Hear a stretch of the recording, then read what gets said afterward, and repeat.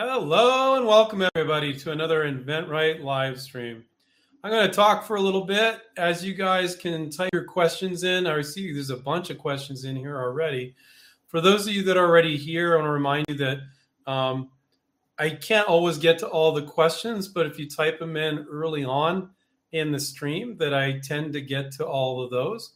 So I also want to remind you guys that our channel is all about licensing. So when you license a product, it's that big company's money, it's their workforce, and it's their existing distribution. You don't need to raise money, you don't need to hire employees, and you don't need to have distribution and connections with retailers because the company you license to, the manufacturer you license to, the brand you license to already has those. They have everything in place.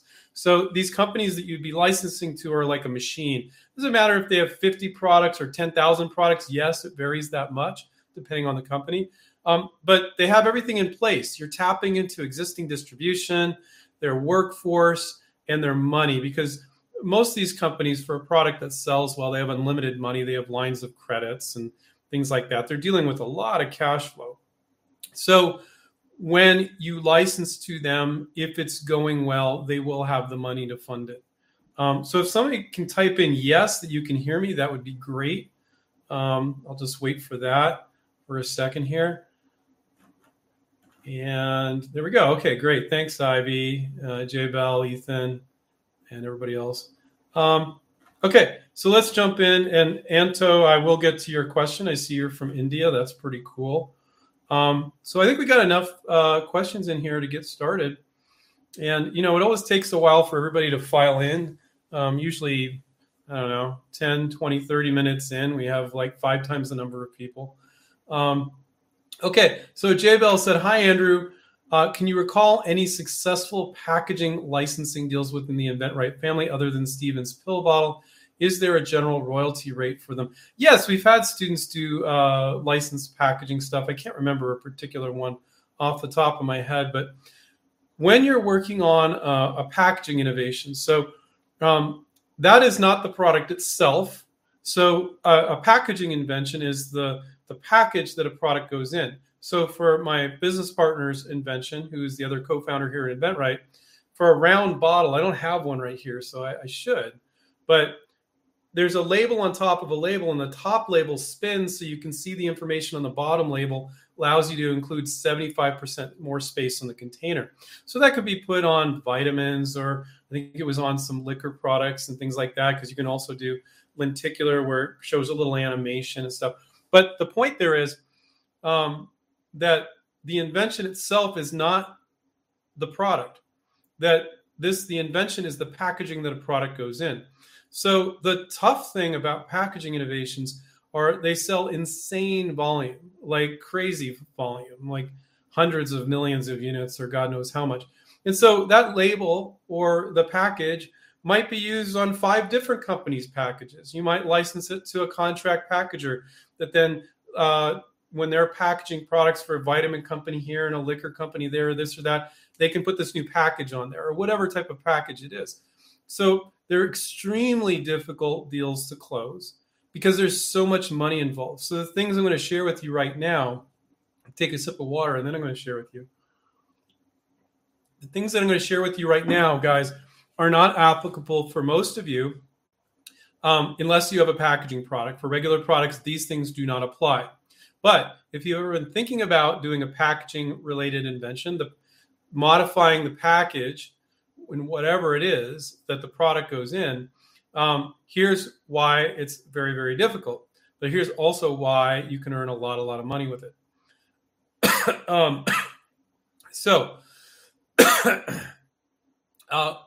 You need to, these types of companies, packaging companies, are very, very large. There's a lot of money involved. And there's a lot of money involved with regular inventions too.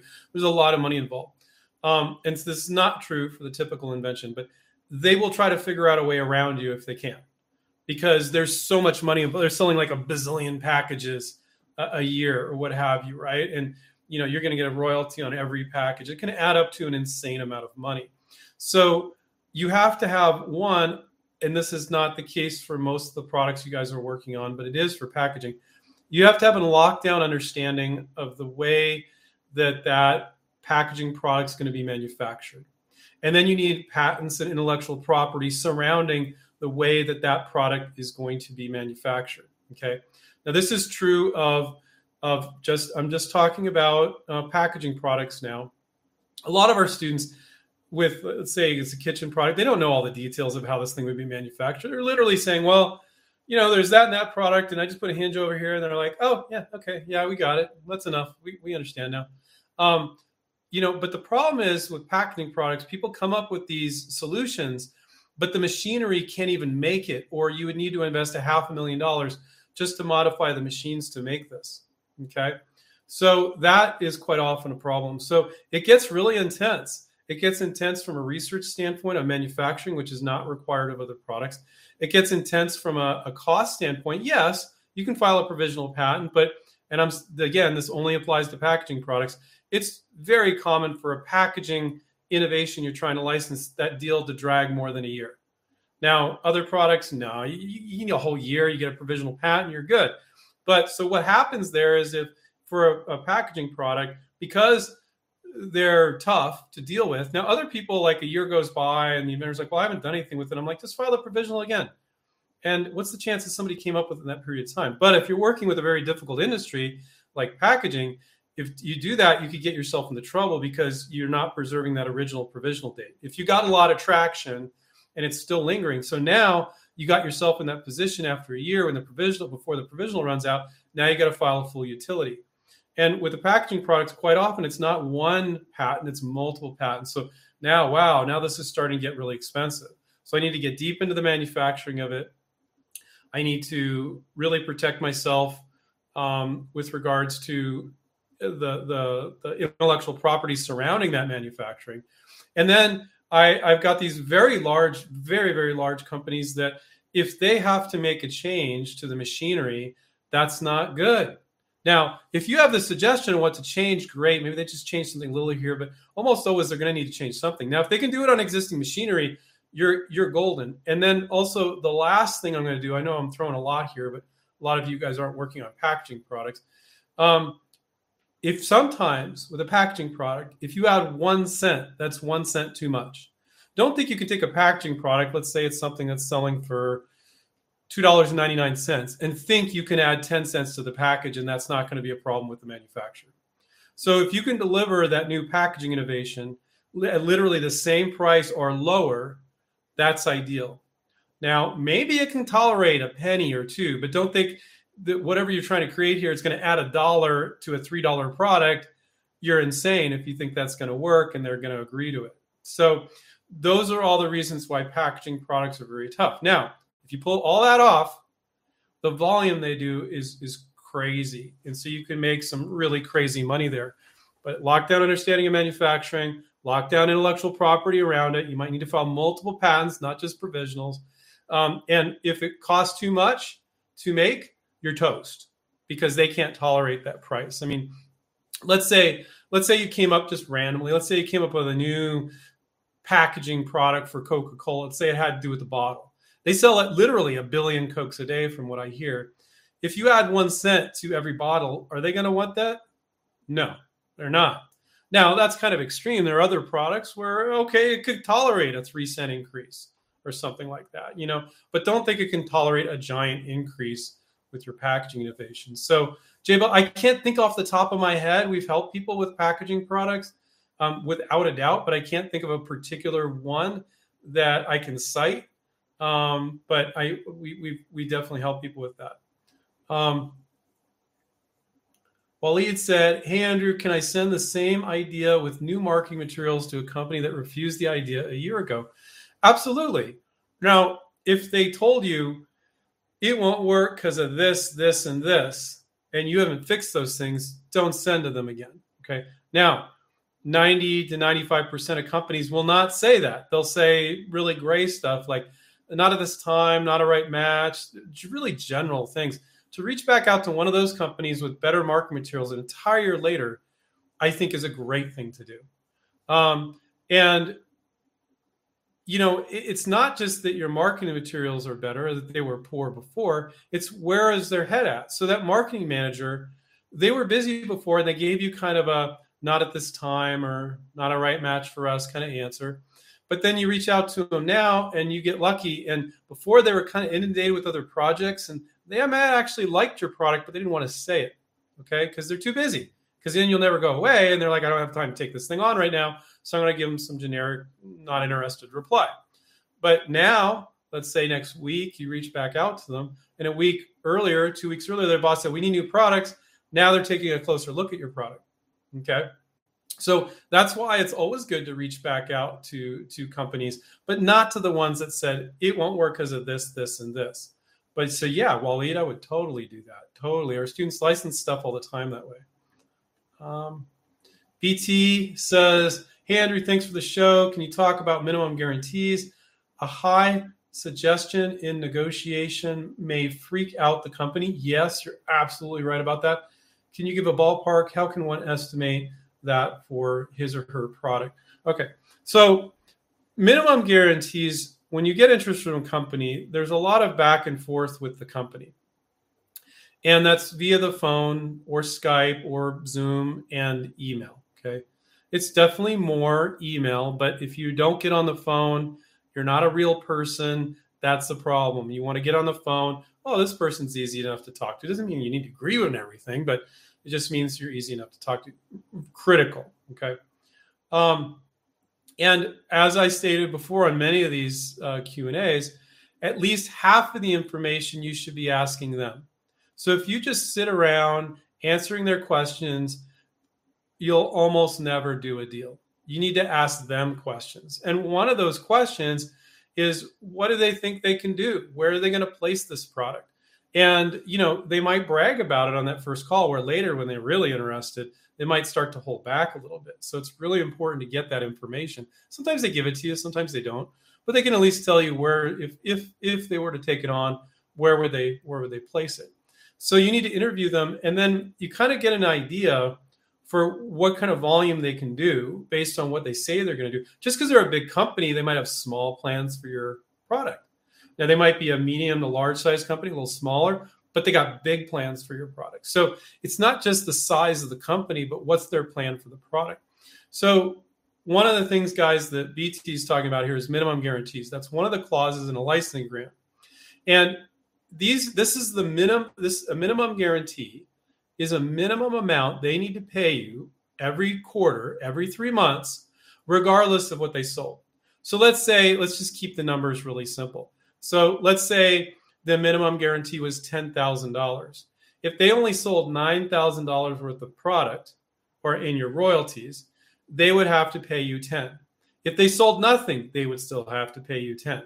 Okay. Now, if they sell more, whatever your royalty is, let's say it's 5% or 8% or whatever, they need to pay you more. So it's just a minimum amount that basically ensures they don't sit on the product and do nothing with it.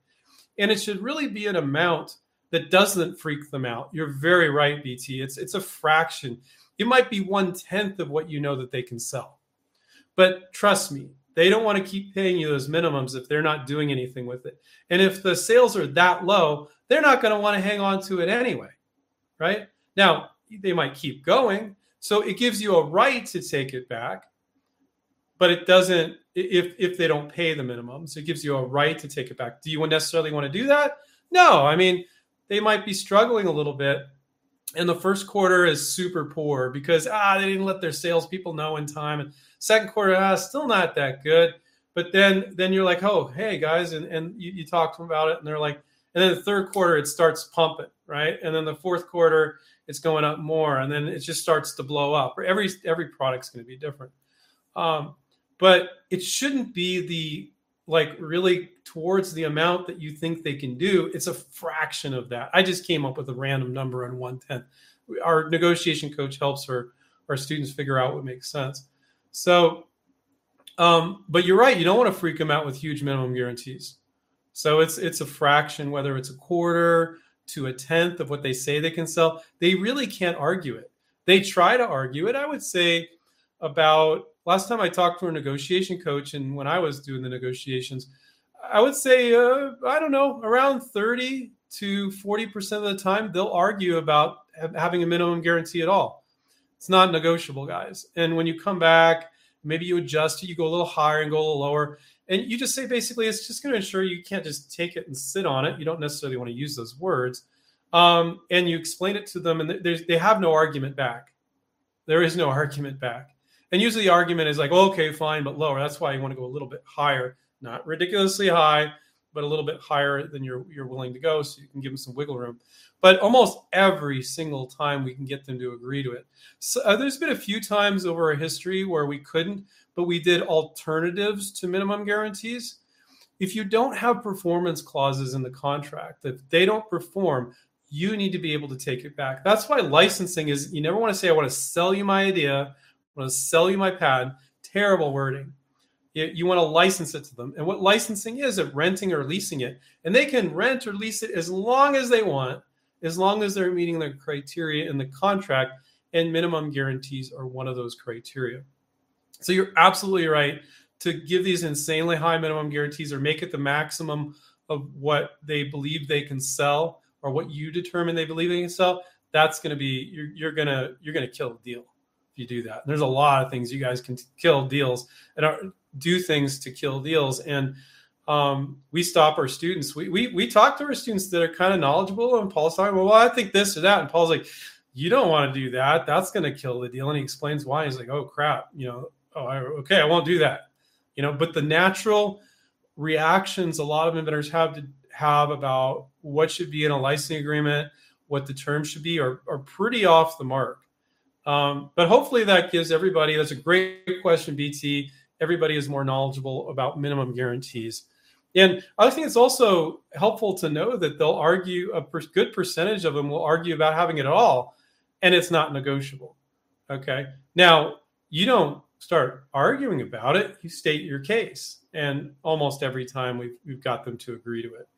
So there's points in licensing agreements and negotiations where it's uncomfortable. But if you've got a good comeback that makes sense, then you're going to be fine. And only the most unreasonable companies will not budge.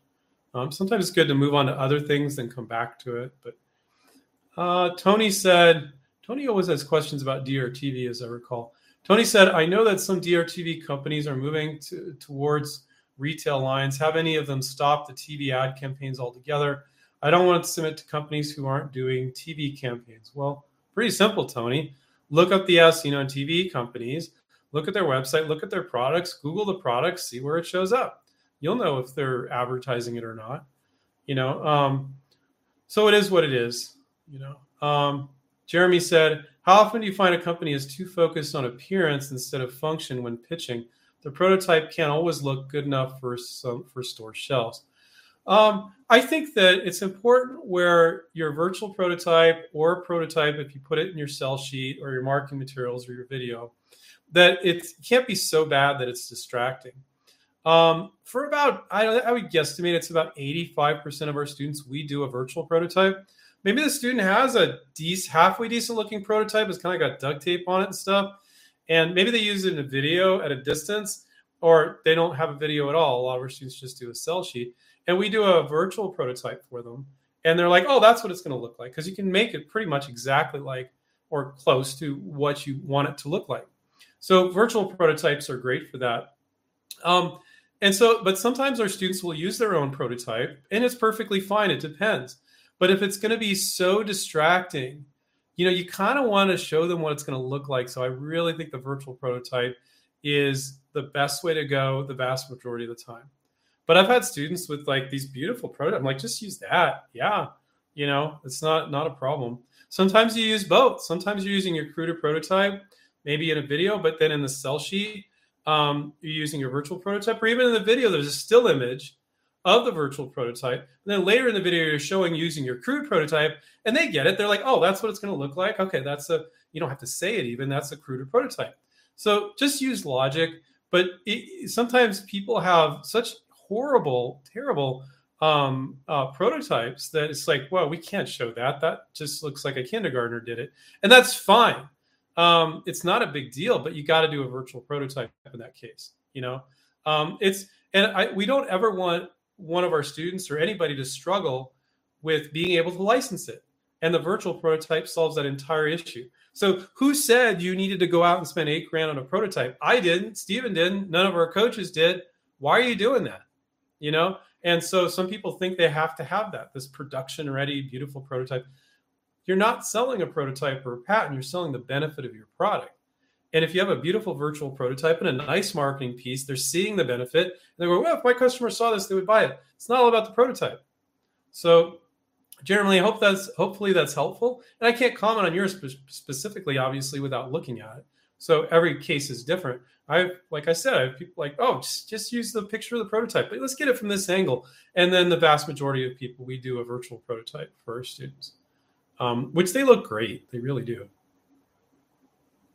Tony said, I just want to thank you for always being here to help your fellow inventors. It's incredibly what you do, especially since you're the only one and you do this for us for free. You're welcome. Thank you. Well, that's a good time for a little plug. If any of you are here, the way you can say thank you to me, and I'm going to keep going for the entire hour and answer more questions here, is to down below, if you're not subscribed, click subscribe, click the notification button, and watch a bunch of our YouTube shows and like them, comment on them, and that's the way you can say thank you. I also want to remind you guys, if you go to inventright.com, inventright.com, we got a free resources page.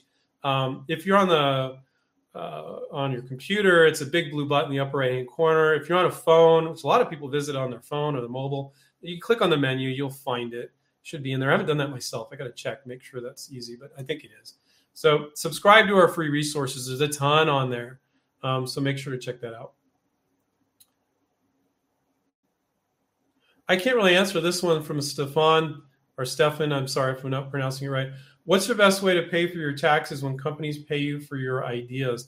So, you need to talk to a tax attorney that understands royalties. Basically, you're receiving a royalty from a company. So everybody's tax situation is different. So I'm not a tax advisor. I can't comment on that. But that's generally available information out there. Now I paged too far down. I lost my space here. Let's see. Okay, Matt said, thank you, Stefan. Hi, Andrew. Thanks again for another Monday. I watched a video with Steven and the executive from Hasbro. As they have a new system, they're ready to look at new submissions. Should I resend my ideas over again?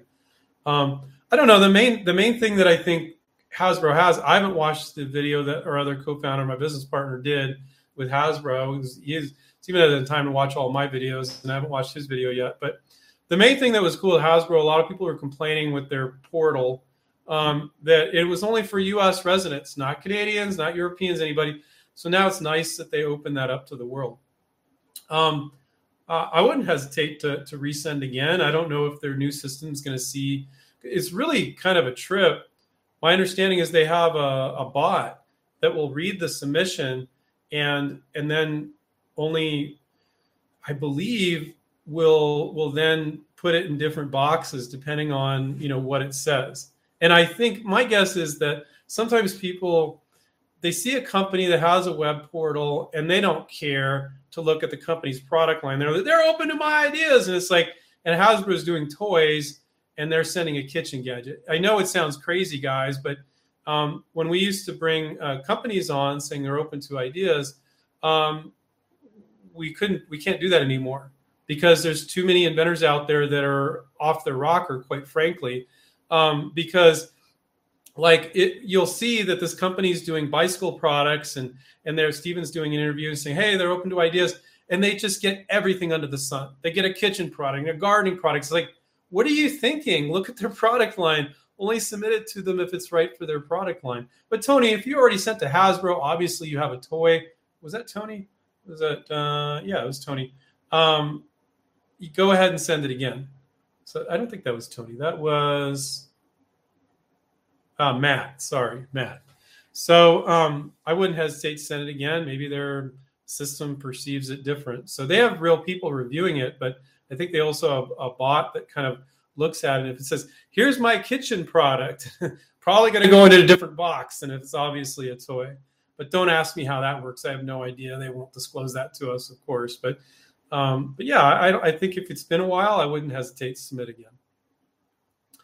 Especially if they didn't reply. I mean, if they replied and said no, well, then maybe you need to move on to another company. And as we always say here at InventRight, if you guys are looking for manufacturers, brands with portals, and I'll only go to the ones that has an Inventor button or a submission page on the manufacturer's website, you're probably never going to license a product.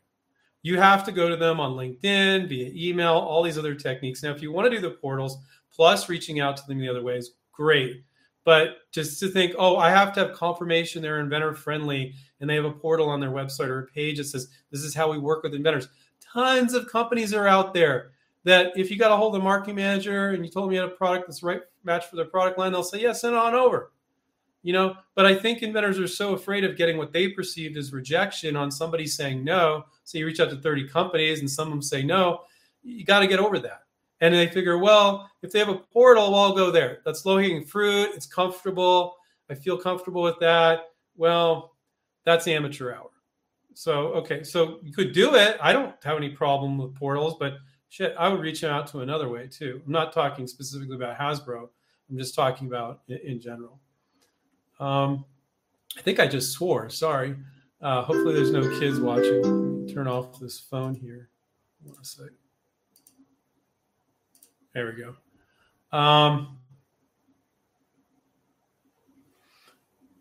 Let's see what else we have. What's all these DRTV questions? They're not my favorite industry, but hi, Andrew. There has been discussion on here about DRTV and All-Star in particular. I thought these companies do not make any products, only sell. Who's responsible for manufacturing it? They manufacture it.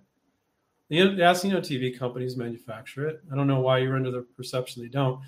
What is true, though, is they're lazy about prototyping. But they will get quotes overseas, and they're going to manufacture it. They have people they work with to get it made. It's not somebody else. So I don't know why you thought that. But some of them are a little lazy about prototyping it, and they'll ask for more from inventors. But like I said, if you guys have a product that's an Asino TV product, more than likely it's also a standard consumer company. So maybe you're reaching out to 5 Asino on TV, and then you got like 15 regular consumer product companies. Let's say it's a kitchen product that also do consumer kitchen stuff. Okay, so the whole DRTV get rich quick thing, I think that's dying, to be honest with you. In the back of the day, the DRTV guys, they're like, we don't want a product that couldn't be a massive success on monumental scale, and it's just going to earn us hand over fist money. And that's pretty much what they're looking for. But I don't find that to be true. They're okay with smaller type products now.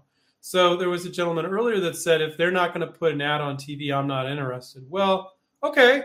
But if you go to all the major DRTV and Asino TV companies, nobody's interested. Well, then you should be okay with a company that doesn't do an ad on TV. But you're right. When they do the ad on TV, it could have huge potential. You create all this awareness, and then it pops up in the big box store. Maybe the person wouldn't order from the 800 number. Almost nobody does these days. But then they're strolling down the aisle at Walmart or Target. They're like, oh, I saw that product. I know what that is because I remember the video. And they throw it in their cart, and they figure, hey, if I don't like it, I'll just return it. Back in the day, back eons ago, these Asino TV companies were terrible. They get you on the 800 number. They ship you twice as much as you order. They did all sorts of sleazy things. Some of these DRTV companies, not anymore. I don't see that at all anymore. And then they would make it impossible to return. They make it really hard to return. You got to do this and this and this. They don't do that anymore, guys. They create awareness for the product, and maybe they get a certain amount of orders on their website. But where they really want to make money, historically, is in the big box stores. That's where the money flies out. Now, what's changing a little bit about it with the DRTV guys that I'm seeing them do, they're starting to do like Facebook ads and this or that. They're starting to create lines for the retailers because the retailers want it. And if your product fits into one of those lines, great. But if it doesn't, then maybe your product needs to be part of an entire line. Don't take what we say too seriously there. That was just All-Star that said that. So let's not get too obsessed. Sometimes we say things. All-Star said that to us. That's what they want. It doesn't mean that's what all the other DRTV companies want. But they're not in the mindset anymore. Like, we just need the next massive hit. They're okay with products that aren't the next massive hit now. because that model doesn't seem to be working for them anymore. So, Matt says, thank you, Andrew, because I sent ideas before and they replied with, look up these, toy brokers. What should I do? Thank you. Well, I mean, that's not good. You're coming in the amateur portal and they're saying, well, go to these toy brokers. I don't think they're going to do that anymore. So I definitely, sounds like it's been a while since you submitted a Hasbro. I would definitely go back. Now they might be saying that to you because your presentation was so poor. They're like, we don't really want to deal with him. So we'll just tell him to go to a toy broker. By the way, the only industry that has legitimate brokers that I'm aware of was the toy business. Most of these big companies, including Hasbro, that's why they came on with my business partner. They want to get ideas directly from inventors. It's not normal anymore to go through toy brokers. And any broker or agent or invention promotion company, I have never met an inventor in 22 years that has had an invention promotion company, agent, or broker license a product for an inventor. But we talk to people that have been taken. Usually it's around $10,000 or $12,000 from these invention promotion companies. And after about a year, they go, nothing happened. And they won't even tell me some of them won't even tell you what companies they reached out to. All those relationships are confidential. We didn't get interest. It's like, well, can you tell me who you reached out to? So if you're looking for somebody to be your agent or broker or one of these invention promotion companies, you're in a world of hurt. You need to reach out directly. You need to know what's going on. So Matt, I would reach back out to Hasbro, reach out to a whole bunch of other companies too, and know what's going on because you're freaking doing it. Okay. Anto said, I'm from India. Can I license my ideas to U.S. companies? Yeah. And Anto, you shouldn't even really be trying to focus on companies from India because India has a different, it's very unlikely they're going to respect your intellectual property or any provisional patent you filed or anything you filed. And really the American companies or Canadian companies or European companies or Asian companies that are really big in the US is the same as an American company. So if they have great distribution in the US, that's who you should be going after. You should not be even bothering with Indian companies. Yeah, I said it. And we've had students in over 65 countries. And a lot of people initially, they're like, well, I'm in the Netherlands, so I'm going to start here, right? I'm like, no.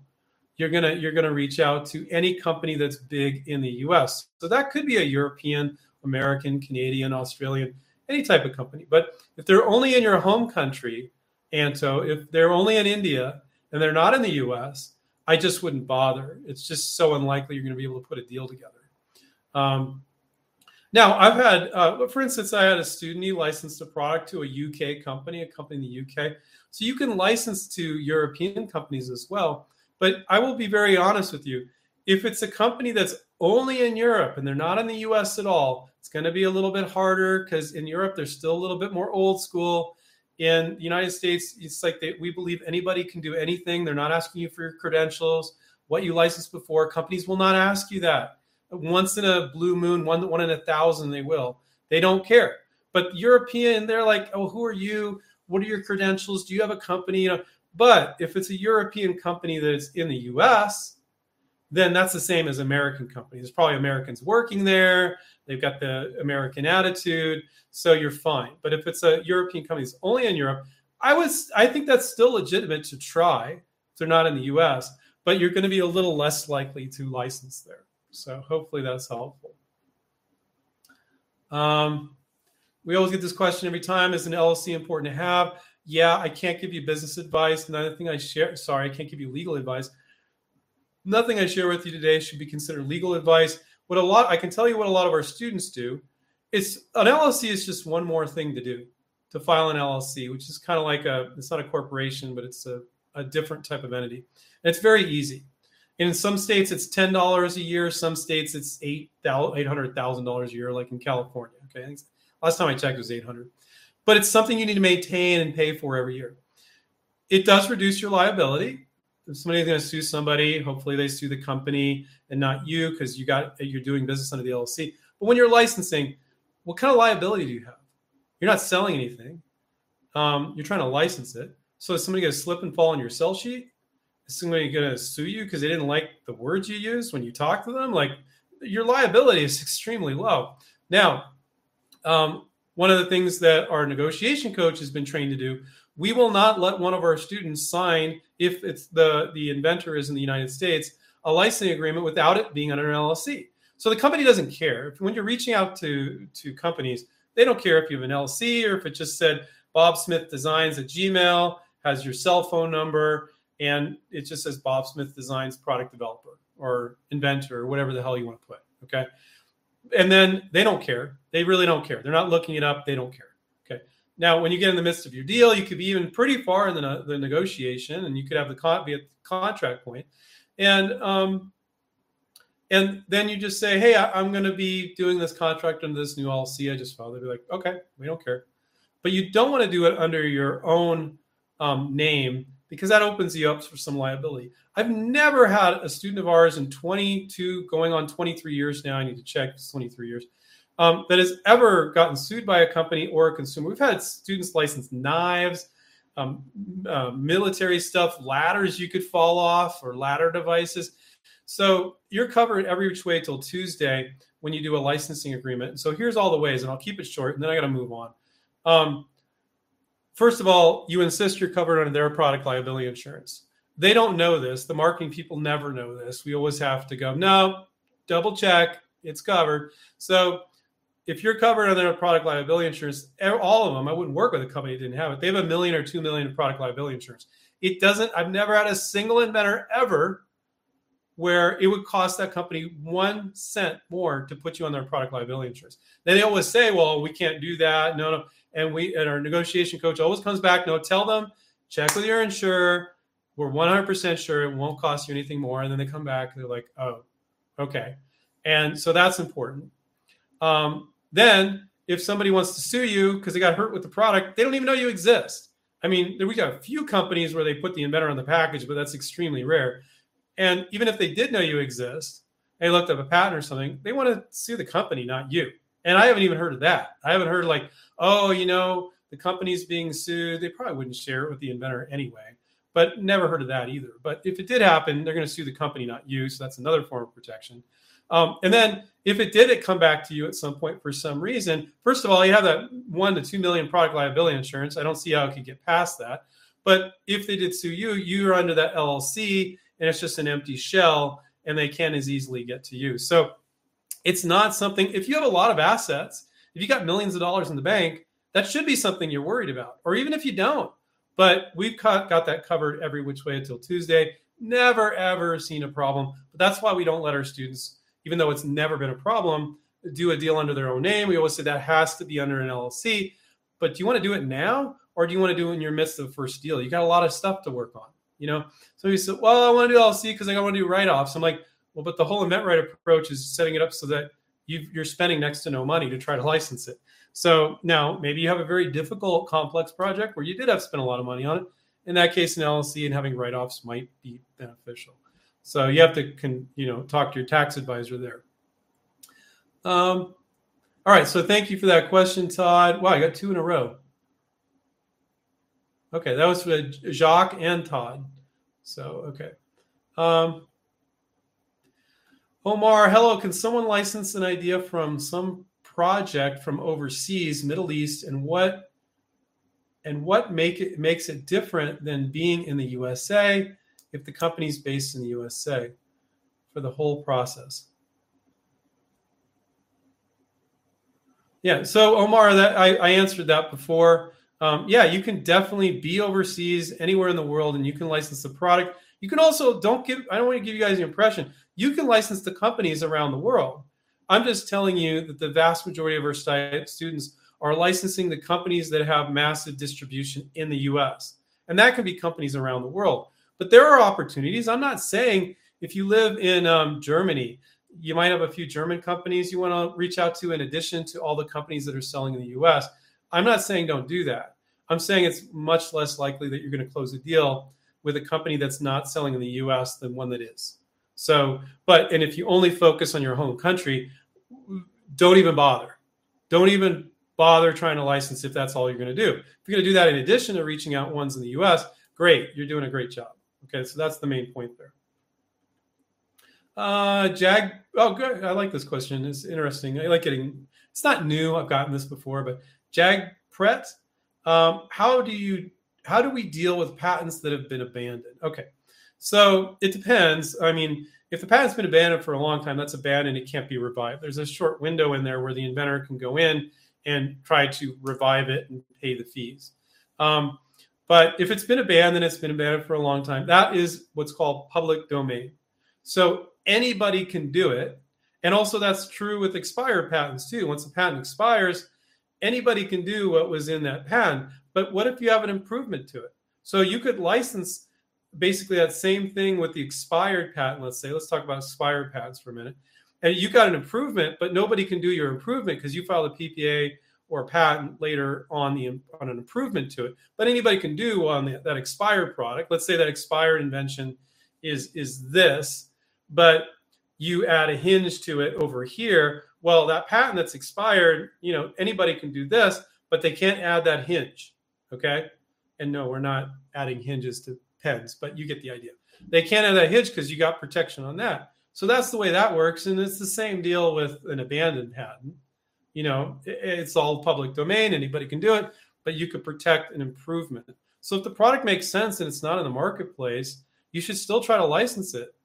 But you should try to have some improvement. It might not be that significant, but and get a provisional on that. Company may say, we don't care about patents. Great idea. We'll pay you a royalty. Or patents are important, and then you can file the product with that improvement that you're making. Okay. V said hi, everybody. Hey, V. Okay, Leaf, who's also a regular, I think. Do people commonly try to license both the provisional patent and the marketing name? Is it common to ask to have a hand in the marketing, reaching out to content creators, social media, promote it? Okay, so with licensing, even though it's amazing, it has some downsides. So the amazing thing is you don't need to reuse or risk your money. You get their entire company working for you, sales, marketing, manufacturing, advertising. You don't need to hire employees. And you're tapping into their existing distribution. So you got this massive distribution. You're only reaching out to companies that already have that. And you're tapping into that. And your product's just part of their pipeline. Amazing. Now, what's one of the downsides? Well, it's their product now. Now, you didn't sell it. You rented it. You licensed it. But you don't have complete and total control over everything. So if they want to make it pink and you want to make it purple, you don't argue about it. You might give them your opinion on why. But ultimately, you can put whatever you want in the contract. If you're one of those weird inventors that want to beat them up about every little thing, you'll probably end up killing the deal. And you might fight over something significant or something like that. But if they want to make it pink, you want to make it purple, you're probably not going to argue over that. You might ask them why and a little bit and go, okay, if you found that primary colors work for this, okay, I'm going to go with your expertise. Now that same thing applies to the name. People fall in love with the name. Or the particular approach to the marketing, and they may want to go a different way. And you shouldn't argue with them because they probably have a good reason to. Now, you can discuss with them, well, I think it would be good to go this direction. And you got to be careful about when you discuss that. Maybe it's not early on. Maybe they start to think you're difficult. Maybe you talk about it later, but they may not like the name of your product, and they may want to name it something different. So you got to be okay with that. Now, if you're not, you can kill the deal. If you want to kill the deal over them wanting to name it, and you're just absolutely in love with the name and they want to name it something else, I think it'd be pretty stupid to do that 99 times out of 100. But it can happen. So you lose a little bit of control. But where you gain like incredible control is the contract. So if they don't perform, you can get it back. You didn't sell it to them. They're just going to sit on it, do nothing with it. You're going to get that sucker back if they fail in some way. And you need to have all those terms in the contract. We talked about minimum guarantees earlier. That's just one of many terms in a licensing contract. So the other part of Leaf's question is, are they okay with me helping with the marketing and, content creators, social media and stuff to promote it? Sometimes yes, sometimes no. That's something you need to talk about. And if that's something that's really important to you, you should talk before signing the agreement. What are you interested in my help? They might say, oh, yeah, that would be great if we got some articles about the inventor. And other people are like, no, we're very we're very protective of our brand. You shouldn't do anything without asking us first. And some might be in the middle, like, well, I don't know exactly what you mean, but yeah, just throw it to us first before you do anything. This is like the middle, right? Let's take a look at it. And if we're cool with it, yeah, that sounds great. So every company is going to be different as to how much they want you to stay involved. Most of them aren't. You're not their business partner. Okay. You're the licensor, they're the licensee. And some of them want you to stay involved, but it's not like you're taking it on a full-time job and they're going to expect you to do this. It's more the other way around. It's more like if you offer it, some of them might be open to it. Okay. I really don't think most of the time it makes sense for you to get paid to do that either. Some people have brought that up. It's a possibility. You really got to look at all the deal points. This is your product. But every company is going to be different. So, but you could decide, I want to do a deal or not do a deal because they want to make it a different color or name it something else, or I don't agree with their direction, or I have to be involved in every little aspect of the marketing. Well, that's probably going to freak them out. But what if you get a long growth guy and he's like, oh yeah, I love your ideas. That's great. You kind of keep going. You're going to get a feel for that when you're in the negotiations and just talking to them about the product and stuff. You'd be surprised. Some of these marketing managers are very friendly, and our students have great relationships with them. Other ones, it was great, and then it was a little difficult during the negotiation, and then it came right back to it. It's kind of, you're in negotiation mode at some point, right?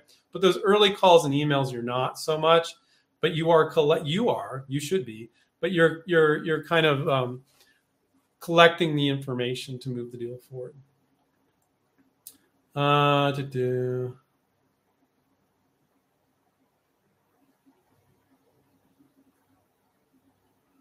Okay.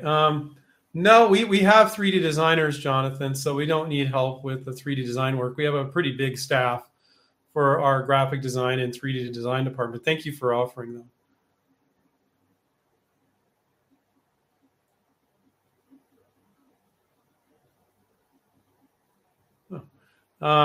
Please tell my son Aiden for helping helping me to license. Well, Aiden, good for you for helping your parental unit there. That's amazing. So if you're listening, good for you, man. I don't know how old you are, Aiden. That's fantastic. Okay, Jan, I currently have a large e-commerce company interested in my product, but they don't do manufacturing. Going forward, how can I use this leverage when contacting a company for a licensing deal? So that's what we call pull-through marketing. So if you have a retailer, they're essentially a retailer. You said they're a large e-commerce company. So they like your product, but they just sell product. They don't manufacture anything, right? So they're a retailer. They're the same as a Walmart, a Target, a Walgreens, a Rite Aid, a Home Depot. It's the equivalent of that. So when you're reaching out to companies, you can mention that I have a very large e-commerce. It's a little thing in your email when you send your marketing materials. And I just want to let you know I have a very large e-commerce company that would love to buy this if you were to license it. So you can kind of do, so that's it can be nice. They probably want to introduce it to all the places they currently sell. That's the whole point of licensing. But if they can get started with an initial order, in addition to going out to their people, that's nice. It's not necessary to close licensing deals, but it is a little added bonus. Like, I love that. That's great. We don't typically teach our students to reach out to retailers because they get a little pissed. Because then the buyer at some big retailer, oh, this is interesting. What's the price sheet? And I was like, oh, no, well, I'm looking to license this to you guys, to one of your vendors. Would you buy it? And they're like, oh, God, you're wasting my time. So you can do it, but it's a little awkward. And it's really not necessary to close licensing deals. But sometimes you get a bunch of companies and they were kind of showing interest, but not really committing. You can go back to retailers, get some interest, and then go back to them and say, oh, the buyer at so-and-so wants it. Might you reconsider? So you can do that, but usually it's a secondary thing to do. I don't think there's a need for a primary to start with reaching out to retailers. You reach out to manufacturers that sell to retailers. Okay. Jacques said, which is better, doing it yourself or going through a big company? I don't think there is a right or wrong, Jacques, but people are dramatically misinformed about what it takes to run a business. So what I'll say about that is retailers don't like one product companies. If you start a business and you're selling this one product, almost none of them will take you on.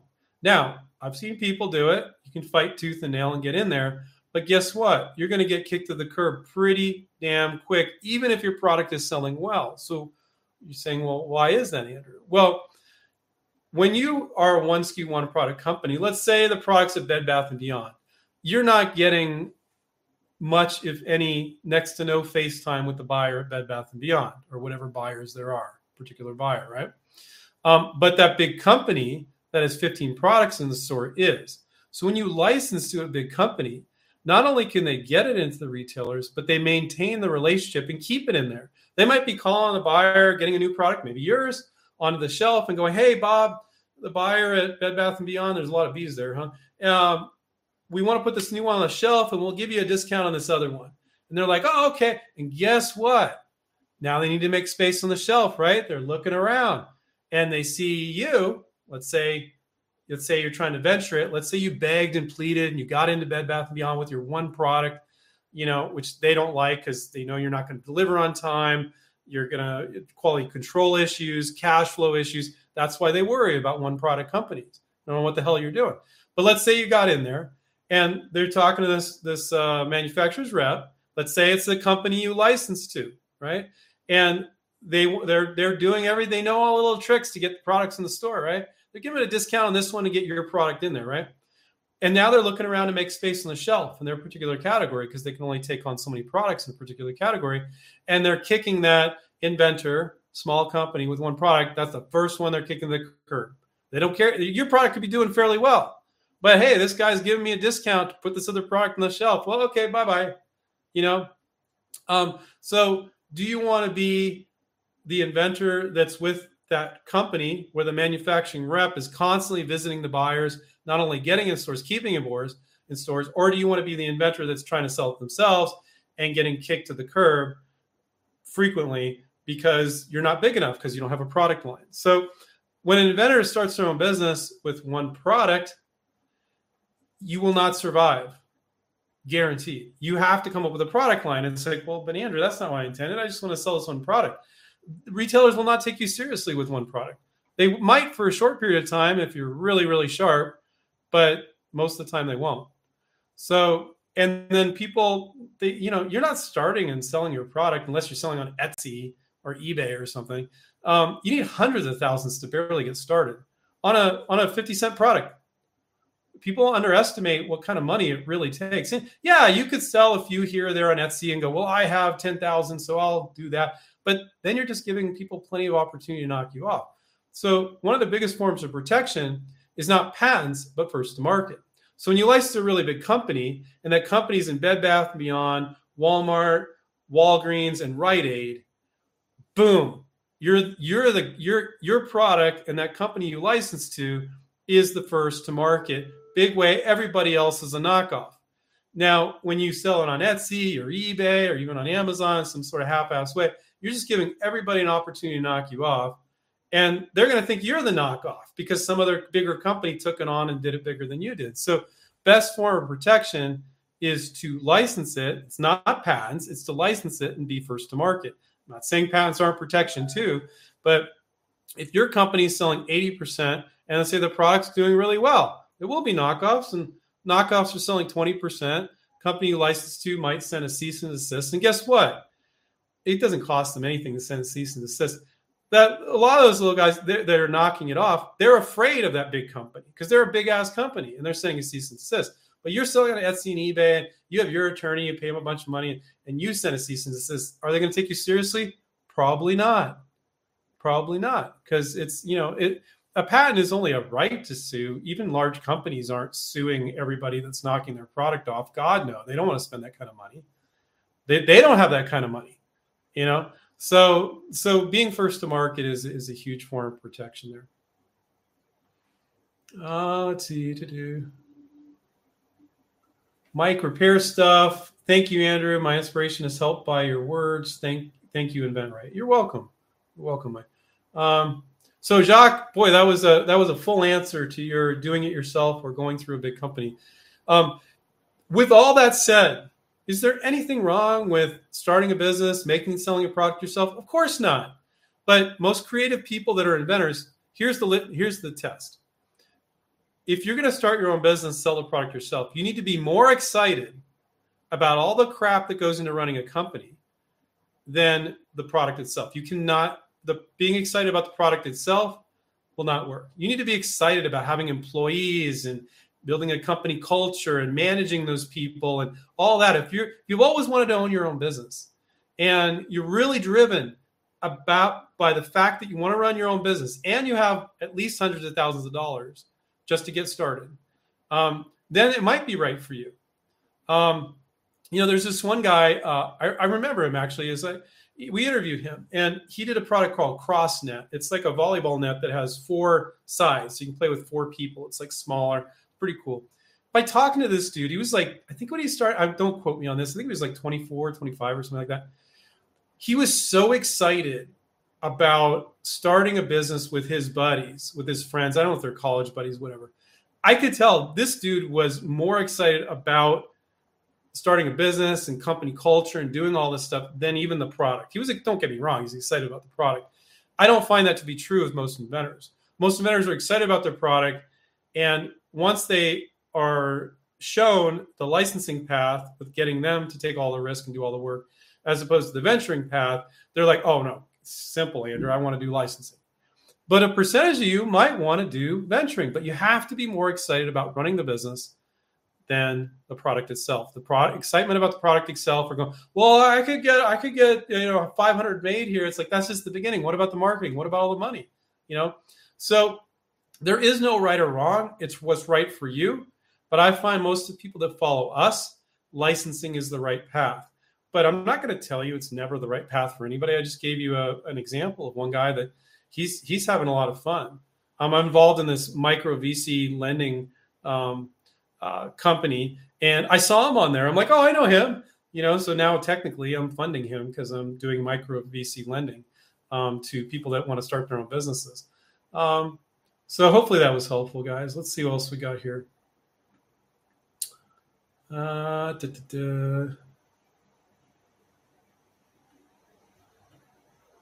Oh, okay. Todd said, where would you suggest to find the best economic prototyping? It all depends on your product, Todd. I have no idea what it depends on. I might look at your product and go, why do you need a prototype on that? Just do a virtual. I might look at it and go, oh, I see the reasons why you need it. And it's not, sometimes people think like, oh, 3D printers are cheap now and 3D printing's cheap. It's like, yeah, if it's small. But what you're paying for is some guy to do all the computer-aided design work in order to pump that into the 3D printer. And 3D printing quite often isn't right. Sometimes cannibalizing product is better. Todd, I can't tell you. It depends on the type of prototype. And I'm guessing there's a good chance if I saw what you had, I go, here's a workaround, so you don't have to do it. Or here's something you could do yourself. And then why don't you just get a virtual prototype done or what have you? It really depends. So I can't specifically answer that question, but a vast majority of the time when people think they need a prototype, they don't. But I can't say. There's plenty of cases where it does make sense. Alexandria said, I can't wait. Yeah, I saw your comment there before too on our YouTube video. Can't wait to get more videos with Paul Sorensen. Seems to be a little shy and humble, but a lot of experience. Yeah, Paul's amazing. Stephen and myself trained Paul to be our negotiation coach. He's done so much of it. He's very, very good at it. So I really believe in Paul. He's amazing. We just had one of his students on that he helped close a deal, and now she's got another deal in the works. So that was cool. If you guys can check out the YouTube channel if you want to check it out. Let's see what else we got here. Todd said, can you suggest 3 or 4 trade shows to attend that would help inventors? No, that's not really the way it works. So going to a trade. So first off, there aren't trade shows for inventors. Steve and I are discussing with an international organization on doing some sort of version of a trade show. But historically, there was an invention promotion company that had a trade show that was for inventors. There was one down, a legitimate one that was down. It was eons ago, guys. That's how long I've been around. but down in Los Angeles called Invention Convention. That's not what you guys want to do. Now, with the angle, if we end up doing something, it's a whole different angle, so it doesn't apply to what we may do in the future. But you want to go to the trade show in the industry of your invention. It's just that simple. You don't go to an invention trade show. You go, if you have a bicycle product, I don't think Interbike is around anymore, but I've been to it several times. There's a bicycle trade show in Vegas called Interbike. If you have a pet product, you go to Super Zoo in Las Vegas. Okay. There's also another one that happens in Florida. Most of these most trade shows are in Chicago or Las Vegas, with a few in Florida or LA, but very few. Chicago and Las Vegas, I'm just guesstimating, guys, but the major industry trade shows, that's probably like 80% of the shows are in one of those two places. So what was the so if you had a pet product, you go to Super Zoo. If you had a hardware product for the a new hammer or a new something like that, you're going to go to the hardware show. You go to the show in the industry of your invention. I think it's tsnn.com is a place where you can look up trade shows, tsnn.com, a trade show, or just type in trade show directory or directory of trade shows in the United States. You'll find a few. So that's the best advice I have for you there, Todd. Go to the trade show in the industry of your invention, okay? And there's a whole approach for working those trade shows. Let's see.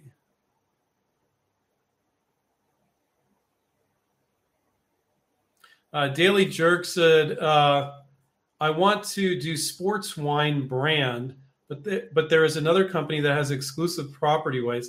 Is there something Inventor could do to help me negotiate for me? I don't know what you're talking about. I don't know if you're trying to license a sports wine. Did you type that wrong? It seems like a contradiction of sports wine. So I can't answer your question. I don't understand what you're trying to do there, but I'm sure if I did, I could.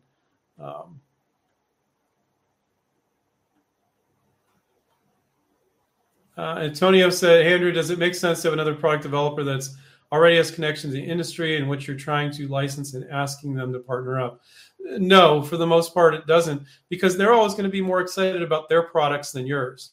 So I've had people try to reach out to former InventRight students and try to get them to do it. And there's really not a lot of interest there on their part because they got their own products they're working on, but it's very easy to make connections in the industry, guys.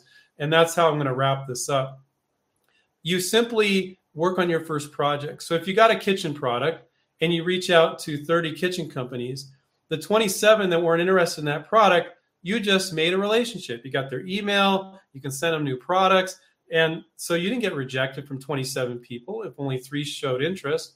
You made the connection. That's how you make the connection. And just merely by conducting yourself professionally, like we teach our students to do, not all inventors are, they're going to be okay with you sending them more products. So it's just that simple. You don't be lazy and go, well, I don't want to build that. I don't want to reach out to a bunch of companies, then work on another product in that category. And then, maybe out of the 30 companies you reached out for the kitchen cutting board, the garlic press idea makes sense for 20 of them. You got to look at their product line. But that's the best and the easiest way. It's not rocket science to make relationships. Any inventor you reach out to is going to be more into their products than yours. So that's my advice there. All right, guys, we're about 5 minutes over. I want to remind you guys to check out our free resources on inventright.com. I will type our website in there and check that out. Also, as a favor to me for answering your questions for free for a full hour, down below, if you're not subscribed, click subscribe, click notifications. We had about 4,000 people watch my live stream recorded from the last one on last Monday, which is really cool. I'm not sure why that one was so popular. We're trying to figure that out. Maybe it's just random Google algorithms. I don't know. But I remind you guys, take care, keep inventing. And we have a coaching and mentoring program. So if you guys want to check that out, you can go to InventRight and click on services. And we can guide you guys. We can guide you guys to help. And if you're interested, you can click on contact us, talk to Dana or Sylvia. They're both super friendly. Even if you're like, well, I'm not ready to do anything yet, but you kind of want to know how we help, just so you know, they're never going to hound you or anything. They're really cool. That's how our company is. So don't hesitate to book with them and talk about how we can help. And even if you're not ready yet. Okay. See you guys. Bye. Take care. Keep inventing. Bye.